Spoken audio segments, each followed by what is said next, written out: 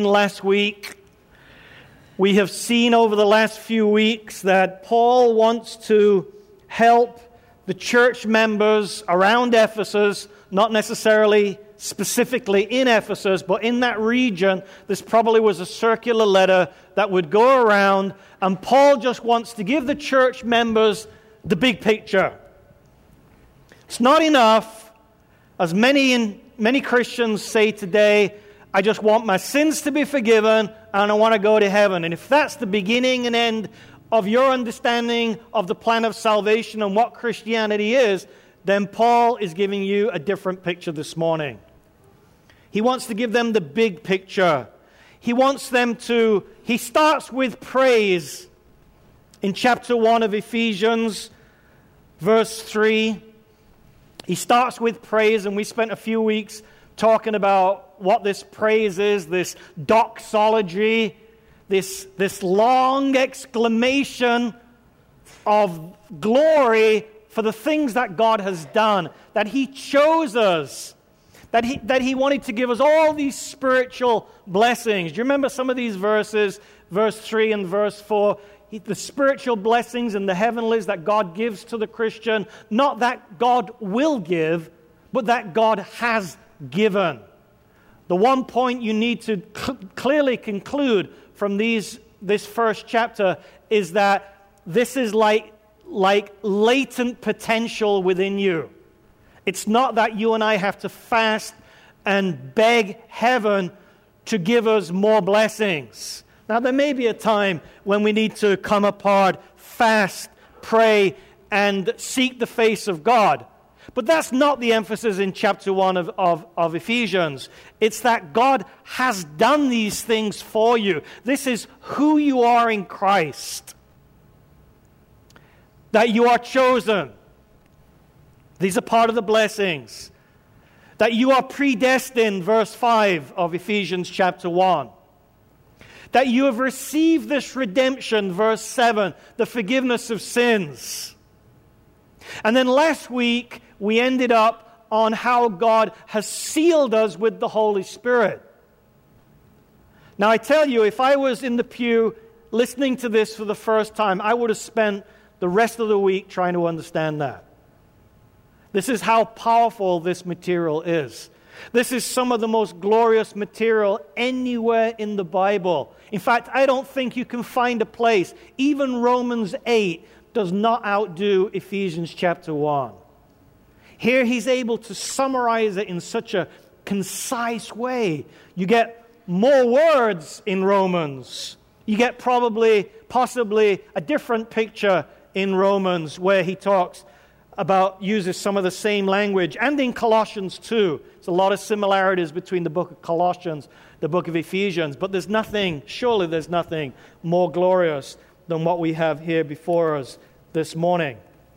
Anyway, in the last few weeks, those are some of the things that we covered. Marked in Him with a seal, verses 13 and 14 of Ephesians, the promised Holy Spirit, who is a deposit guaranteeing our inheritance until the redemption of those who are God's possession, to the praise of His glory. So he ends up this praise section, and now he goes into a prayer section. So the title of my sermon this morning is what? You've all read the bulletin? You know, I really struggle with some of these titles. I don't even like titles, because no sooner do I give Karen a title than I think of a better one. And she's already done the bulletin. So titles freak me out. And I also struggle with children's stories too. So just know that. Pray for your pastor. Put that on your prayer list. Father, help Pastor Terry to feel comfortable and give him good source material to do children's stories.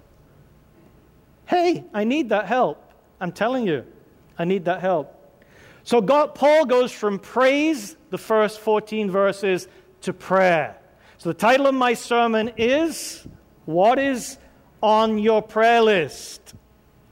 And I doubt very much that there's anyone, including myself, unfortunately, I hate to say that as pastor, but there's probably nobody in this room who has a prayer list like Paul's prayer list. Because this man had such a good understanding of what God has and is and will do for his people. He had a great understanding of that. I don't know if it was because he had been in the third heaven where God is, in paradise, seeing things that are really things that he couldn't truly share with us. I don't know if it's because he's met the Lord Jesus Christ and the Lord Jesus Christ has given this man Bible studies. I don't fully understand where this man got all of his understanding from, except to say God obviously gave it him. And we praise God, we have it in written form, and we can try and understand it and wrestle it. Remember what I said right at the beginning. Paul has not written this material to try and straighten out the members, to try and deal with major problems in the church, but rather to challenge the church members to know God better. Don't you really want to know God? Not just know about God, but know him in a personal, intimate way. Not just to know about God to say, oh yes, he'll forgive me my sins. Yes, I'm going to heaven. That's a very limited way to know God. It's better than nothing, for sure. But it's not very comprehensive. And what we have in these verses is a much broader, more comprehensive picture. So let's look at these verses. Verse 15. For this reason, ever since I heard about your faith in the Lord Jesus and your love for all of the saints, I have not stopped giving thanks for you, remembering you in my prayers. So what we're going from is praise, thanksgiving, prayer requests. Now, before we even jump in with 2 feet, is there something that we can learn about that in our prayer life? Because most of us rush into the presence of God without any praise, without any thanksgiving. We just rush into his presence with all of our requests. The way that Paul puts his material together is just as interesting as the things he says. Look for his method. Look for his style. Why does he do things and express things the way that he does? So, a good rule of thumb in your prayer life is praise, thanksgiving. Have we got anything to praise God about this morning? What have we got to thank God about? Well, you just go from verse 3 to verse 14 to make a list. Heavenly Father, who should we pray to? People ask me this. Who are we supposed to pray to? Pray to the Father, pray to the Son, pray to the Holy Spirit. Who are we supposed to pray to? The disciples said to Jesus, teach us how to pray. How did Jesus teach them? Our Father, who art in heaven. So this passage, this whole passage, is directed from the Father. The Father is mentioned in the first chapter. The Son, obviously, is mentioned in the first chapter. And the Holy Spirit is mentioned in the first chapter. That is how the Bible writers talk of the Godhead. They don't write and say God is Father, God is Son, God is Holy Spirit, and make it your third belief system of the 28. The Bible is not a systematic theology. But that's the way that the Bible often will talk about God. Sometimes as Father, sometimes as Son, sometimes as Holy Spirit. All of them are mentioned. All of them have this one purpose, which is to redeem the human race.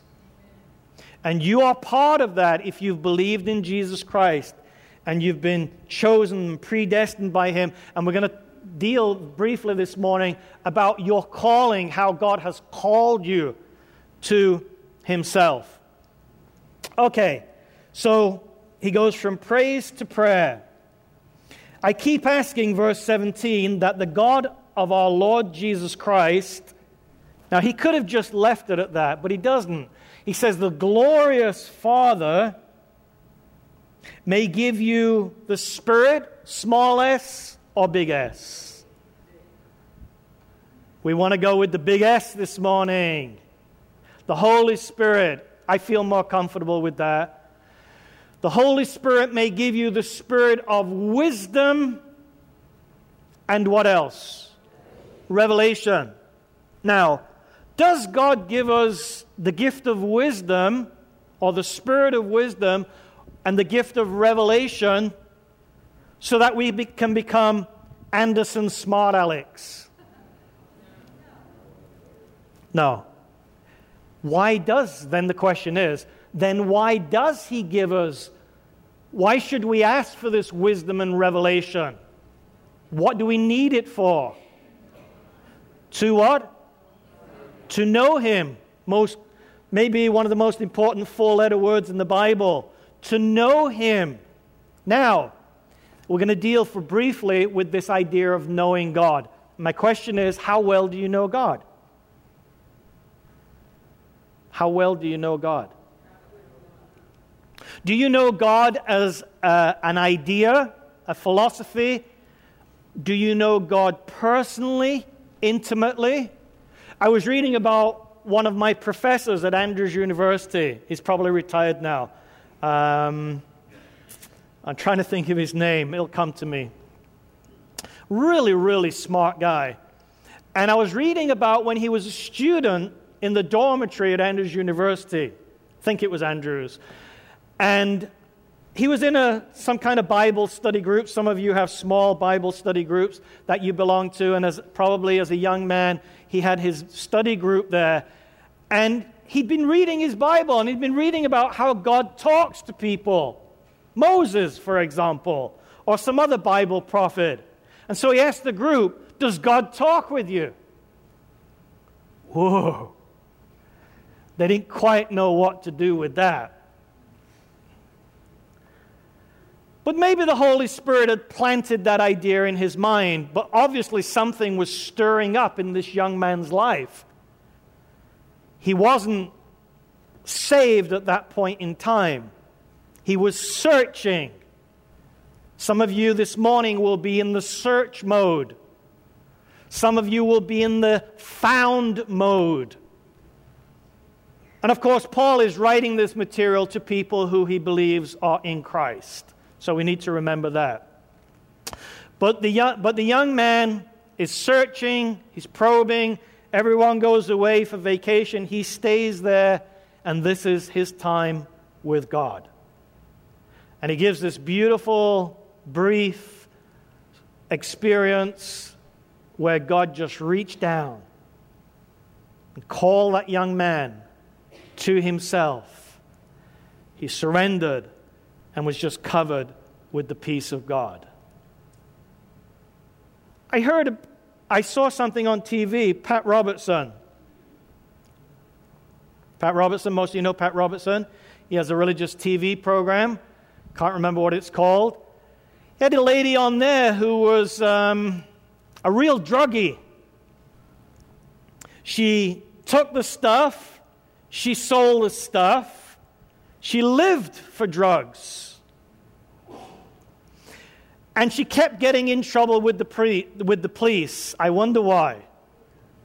Constantly in trouble with the police. In the end, she gets a prison sentence. I think it was 13 years.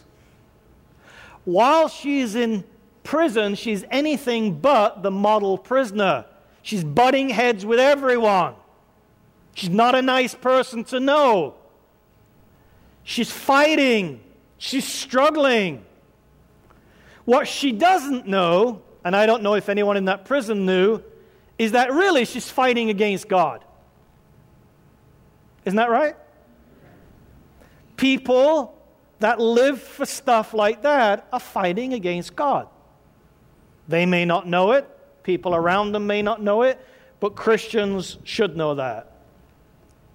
So in the end, they put her in solitary confinement. She's such a troublemaker. And there she is in this, I don't know if you can even call it a cell, but she's with the concrete, she's with the urine. It's as low as you can go as a prisoner. And that's when God reached down and got the attention of this lady and called her to himself. And after God in his amazing power, did that, then the section of the prison that she was in was now called the God block. Why? Because she's full of the love of God. She's full of the Holy Spirit. She's sharing Jesus with everyone around her. They're all having Bible studies. And so they call it the God block. And now you can see her. You can probably see this on the internet too if you want to. I'm trying to remember her name. You notice I'm not good on names. But there she is, just smiling, just beaming. God has saved her. She has the life of God within her. And what that lady now needs to learn, I'm not sure how long she's going to be a Christian, is like these church members in Ephesus, is, well, now how do I grow? How do I really get to know this God in a more personal, intimate way? And so he says there in verse 17, I keep asking, this glorious Father may give you the spirit of wisdom and revelation so that you may know him better. Grab a Bible. We want to know what it means to know God. We're not going to talk about knowing God in an intellectual way, in a conceptual way. Be very, very careful as a Seventh-day Adventist. We read ourselves into the truth. Well, there's an element of truth to that statement, but it can be very much misunderstood. Christianity is a divine encounter before it's anything else. You are not saved by the information that you have. You're saved by who you know personally, intimately. And that comes through very clear in John 17. Take a Bible, look at John 17. After Jesus said this, he looked towards heaven and he prayed. Now remember what we're looking at. We're trying to understand this knowing God. And we only have just a moment to do it. Father, the time has come. Glorify your Son, that your Son may glorify you. You granted him authority over all people, that he might give eternal life to all those you have given him. Now this is eternal life, that they may what? Know you. This is eternal life, that they may know you, the only true God, in Jesus Christ, whom you have sent. Righteous Father, verse 25, though the world does not know you, I know you, and they know that you have sent me. So this know and knowing is all the way through John 17. And you can find it in numerous places in the Bible. In the King James, those of you that are using a King James Bible, when it says a man knows a woman, what is it talking about? It's talking of intimacy. It's talking of closeness. It's talking of the sexual union. So when it says we should know God, it's telling us something of our union with him, of our relationship with him. And what Paul is saying to these church members is, praise God you believe in Jesus. Praise God that you are saved. I don't stop praising and thanking God because this is so amazing. But now I want you to go deeper. Now I really want you to know God in a more direct, personal, intimate way. So it seems to me, at least, we should get that much out of it. I need the spirit of wisdom and revelation to know him better. How could anybody possibly know that God is a God of love? That God will truly forgive you? How can you know that unless God reveals it? None of us. The Greeks tried it. Plato, Aristotle, Socrates, these type of brilliant thinkers tried to figure out God. And God allowed in his wisdom. Last few weeks we talked about purpose and the plan of God. In the plan of God, in the purpose of God, God allowed the Greeks to do their thing, the Romans to do their things, and great civilizations to do their things. Let them come. Let them put on in the marketplace of ideas all of their ideas of God. And then Jesus comes in the fullness of time to reveal what God is really like. So here, in the verse, that you may know him better. Verse 18, I pray also that the eyes of your heart, that's an interesting phrase, isn't it? The eyes of your heart, this shows this is not just a conceptual, intellectual thing. The eyes of your heart may be enlightened in order that you may know, there it is again, the hope to which he has called you, the riches of his glorious inheritance for the saints. The call is dealing with the past. The inheritance is dealing with the future. Most of Paul's time here is going to be spent, and our time as well, on the present, the power of God, which he talks of in verse 19. But first, the call of God. You may have thought, as that lady in the prison thought, that she was calling on God. God, why are you allowing this to happen to me? God, you must exist. God, if you do exist, you reveal yourself to me. I know that I did that at 20 years of age. Many of you have done that too. So, are we not really calling upon God? Yes, but he called you first before you called him. God came calling first. When we spoke about being chosen, didn't I choose God? Yes, you did. But first, he chose you. When did he choose me? I don't remember that. Well, obviously not before this world was made. These are some of the mysteries of the will of God, the plan and the purpose of God, that through Paul, God is making clear to these members in Ephesus, and that he wants us to understand this morning too. So in the past, God called us, praise God. We responded to that call. Didn't you? Anybody been called by God this morning? Just a few of you. Wow. I better drop this sermon and preach another one for the ungodly, for those that are outside of Christ. How many of you have been called by God? We are supposed to glory in this. We are to put two hands up and move our feet and our legs. And some of you are to do cartwheels down the aisle. This is how glorious this is. That's what Paul's trying to get over to us. Open your mind. Open the eyes of your heart. I remember at Carmichael, one of the church members made such an impression on me. And he said, Terry, is this all there is?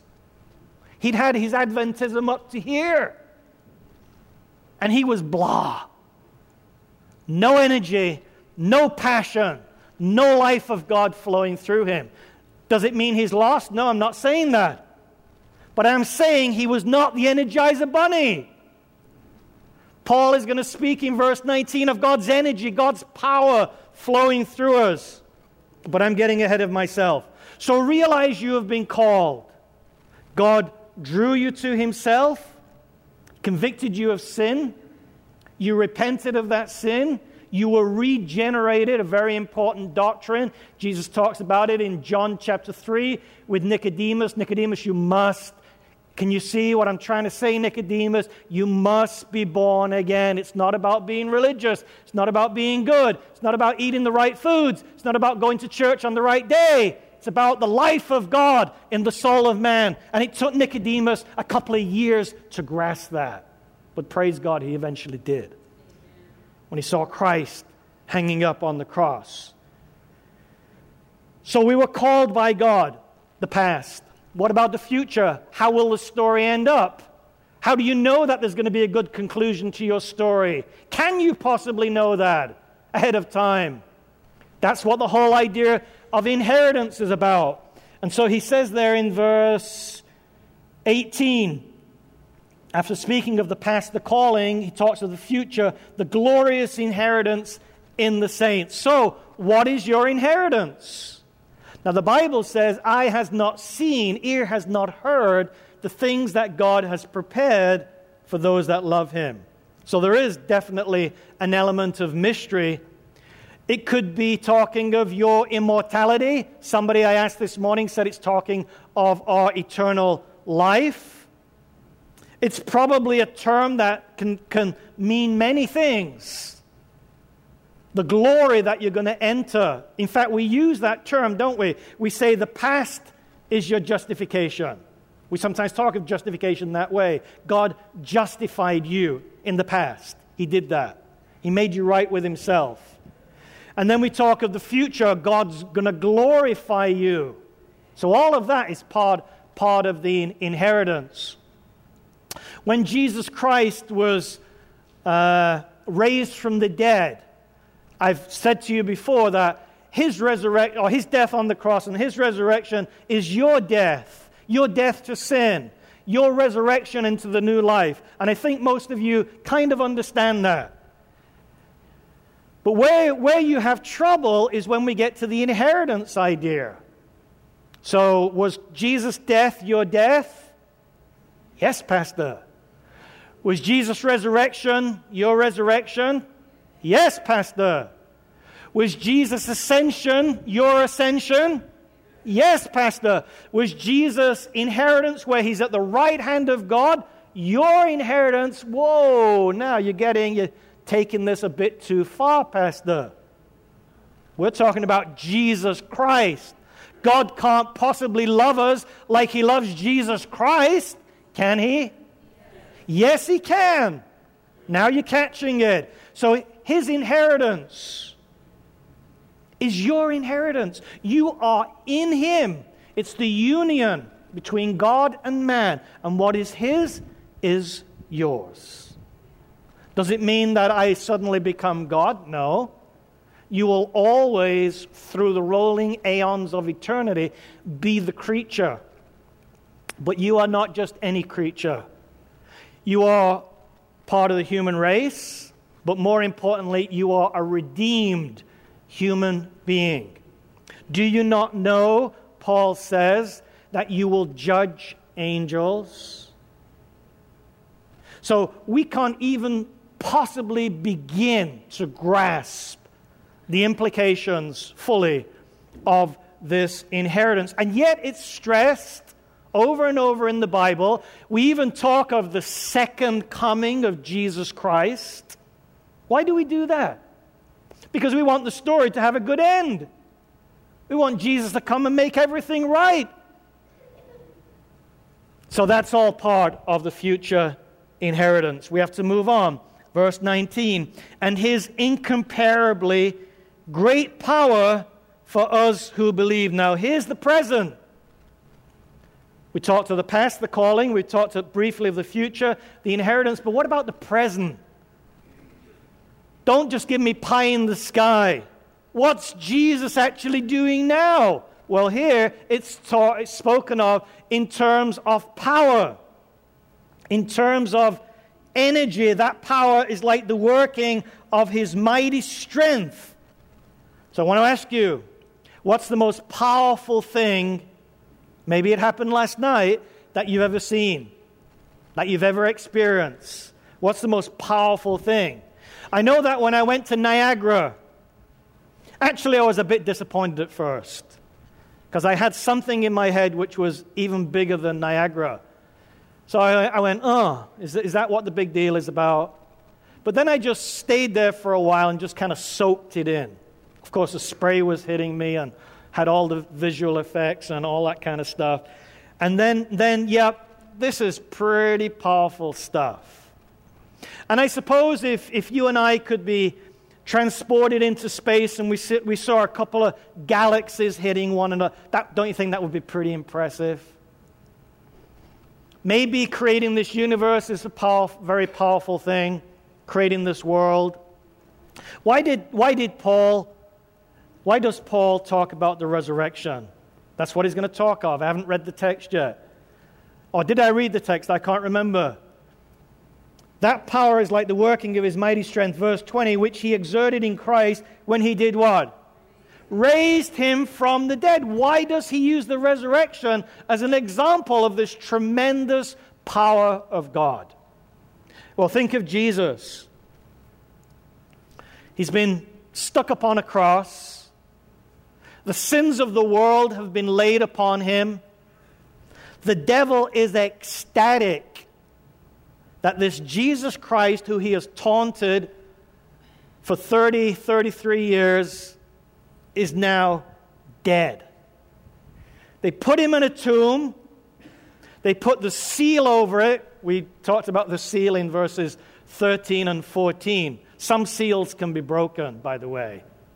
The one in 13 and 14 cannot be broken, the seal of the Holy Spirit. But the seal over Jesus could be broken. And then it seems like total despair. I mean, what an end to a glorious life. Here was this man who called himself the Messiah, who the hopes of so many were in him, seemed to do no harm to anybody, did a lawful lot of good for many, many people. What a lousy end to a wonderful life. That's the way the disciples concluded it. The story was over for them. Bad ending. Don't like that ending. Like happy endings. Okay, and God must like happy endings too, because the text tells us in verse 20 that God did what? He raised him from the dead. Even corruption could not take over the body of Christ. Death and hell had no hold over him. And if there's one thing that human beings, church members, Ephesus church members, Anderson church members, if there's one thing that we really have a problem with, it's death and the problem of evil. And Jesus Christ conquered them both.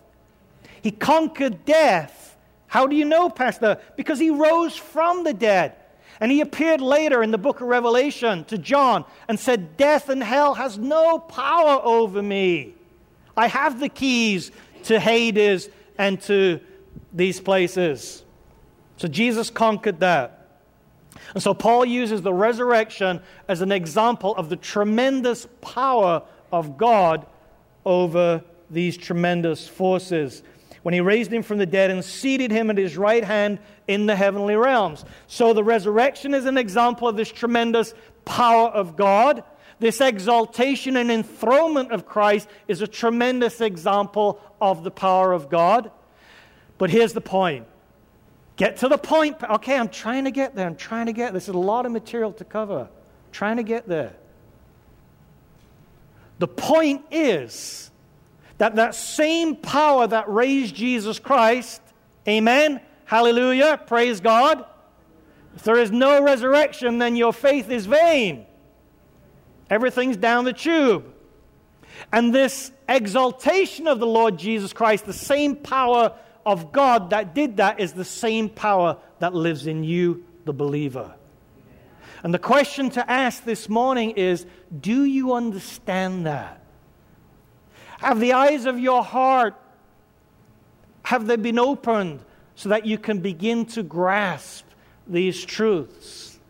The emphasis here is not going to the upper room and pleading and begging with God to pour out His Spirit. And I'm sure there is a need of doing things like that occasionally in our Christian lives. The church needs to do that collectively. But the emphasis is on the present, what God has actually done for you when He called you and made Him right with Himself. In other words, there is latent spiritual potential in every one of us who's a believer in Christ. There is power, there is energy that is untapped. And God wants us to become like Anderson Energizer bunnies. Not busy running around the neighborhood just to be seen to be busy, or because somebody has wound us up and let us go. But busy for Him, busy to build up His kingdom, and more importantly, busy to know Him. That's the emphasis, to know Him. Before these folks are ever asked to do anything, before Paul speaks in chapter 4 about the spiritual gifts that God has given His people, about how husbands should love wives, wives should love husbands, about how to raise children, and even before how to fight the devil. In chapter 6, Paul speaks about knowing God. Who you are in Christ, and then knowing Him personally, intimately. So this power is where the emphasis seems to be in these verses. Power that raised Christ from the dead, exalted Him to the heavenly realms, far above all rule, authority, power, and dominion, and every title that can be given, not only in the present age also in the one to come. God placed all things under his feet, appointed him to be head over everything for the church, which is his body, the fullness of him who fills everything in every way. Paul wants us to know God in a way where we experience the fullness of God. Now, let me tell you something, folks. This is pretty rare among Seventh-day Adventists to deal with these issues. I don't know why it's so rare, but it is. We lay the emphasis on knowing in a propositional, intellectual, conceptual way. We even have 28 beliefs to show that we're doing that. And of course, that has its place, it has its importance, but it has no importance in comparison with knowing God personally. And if you and I are going to be successful in sharing the kingdom of God, seeing God's kingdom expand in our neighborhood, in our territory, then people have to see God living within us. It's not enough to talk about God, but it is important that you can say, He lives within me. You might do it by saying, oh yeah, I used to take those drugs. Oh, I used to be boozing all the time. I used to be fornicating all over the neighborhood. I don't know how you're going to package it, but somehow your story has to say, but God did this. Lay the focus on Him, on His power, on His glory. Another implication, by way of conclusion, is this whole chapter, and indeed the whole book, but especially the first 3 chapters of the book, should give us a tremendous confidence and assurance and a sense of security. It's as though God, when I'm looking at the methods, the plans, and the purposes of God, it's as though God really tries hard through the prophets to tell us who we are before He ever tells us what we are to do. Now, if that's true, and I believe it is, I believe it's all the way through the Bible. First, He redeemed them out of Egypt. Then He says, keep my commandments. He redeems, He frees, takes us from bondage. Then He tells us what to do. And He doesn't just say, go do it. He gives us the power, the ability, His very life within us, so that we are able to do what He has. Now, the assurance of salvation, which is like an implication of this whole passage, the security that we should have as Seventh-day Adventists, is kind of rare among Seventh-day Adventists. The reason for that is because we don't spend enough time dwelling on this type of material. Listen to what Ellen White says. This will be my closing statement. She likens the assurance of salvation and links it to the story of the prodigal son. Now, obviously, that's not our sermon this morning, but it is interesting the way that she handles this. She says, the devil hates this assurance. What assurance? The assurance that you are God's and God is with you. The confidence, the security that you should have in knowing Him. That's what the devil hates. He wants to fill us with uneasiness. Any of you feel spiritually uneasy? Insecurity, perplexity, grief of mind. Every repentant soul may be certain of God's love and acceptance. Satan is ready to steal away the blessed assurances of God. So everything I have said this morning, everything that Paul is saying in Ephesians chapter 1, the devil's going to do everything he can to get that stuff out of your head. Go out and be busy. Busy in the wrong way, and you'll forget all about this stuff. Maybe you'll have forgotten it before you're through with the potluck meal. These are the way, many, many ways, that the devil works. He desires to take away every glimmer of hope, every ray of light from the soul, but you must not permit him to do this. In other words, he does not have the ability to do that unless you permit him to do that. If you permit him to do that, you will remain an insecure, anxious type of Seventh-day Adventist, never quite knowing whether you've done enough to please your Heavenly Father. Always feeling that you're on trial before him. Always feeling that he's holding the microscope up to you just to find another flaw in you. So realize the strategies of the devil. That's what Ellen White's helping us to do here. This is from Steps to Christ, by the way, page 53. Do not give ear to the tempter, but say, Jesus has died that I might live, especially when you fall into sin. This is when he thinks he's got you, and he may have you at that point. He can't take away your salvation, by the way. He has no power to do that. But he sure can make you a Sadventist instead of what? That's getting old, isn't it? I have to stop saying that. A Gladventist. Jesus has died that I might live. He loves me and wills not that I should perish. I have a compassionate Heavenly Father. And although I have abused his love, procrastination, not taking these things seriously, not spending time with God, sin, whatever, although I have abused his love, though the blessings he has given me have been squandered, I will arise. Here's where the prodigal son comes in. And go to my father and say, I've sinned against heaven and before thee, and am no more worthy to be called thy son. Make me as one of thy hired servants. And the parable tells us how the wanderer will be received. What's God going to do? What's the father going to do? Shrug his shoulders and say, I don't care. You've made your own bed, sleep in it. Is that the way God reacts? When he was yet a great way off, his father saw him, had compassion, and ran, fell on his neck, and kissed him.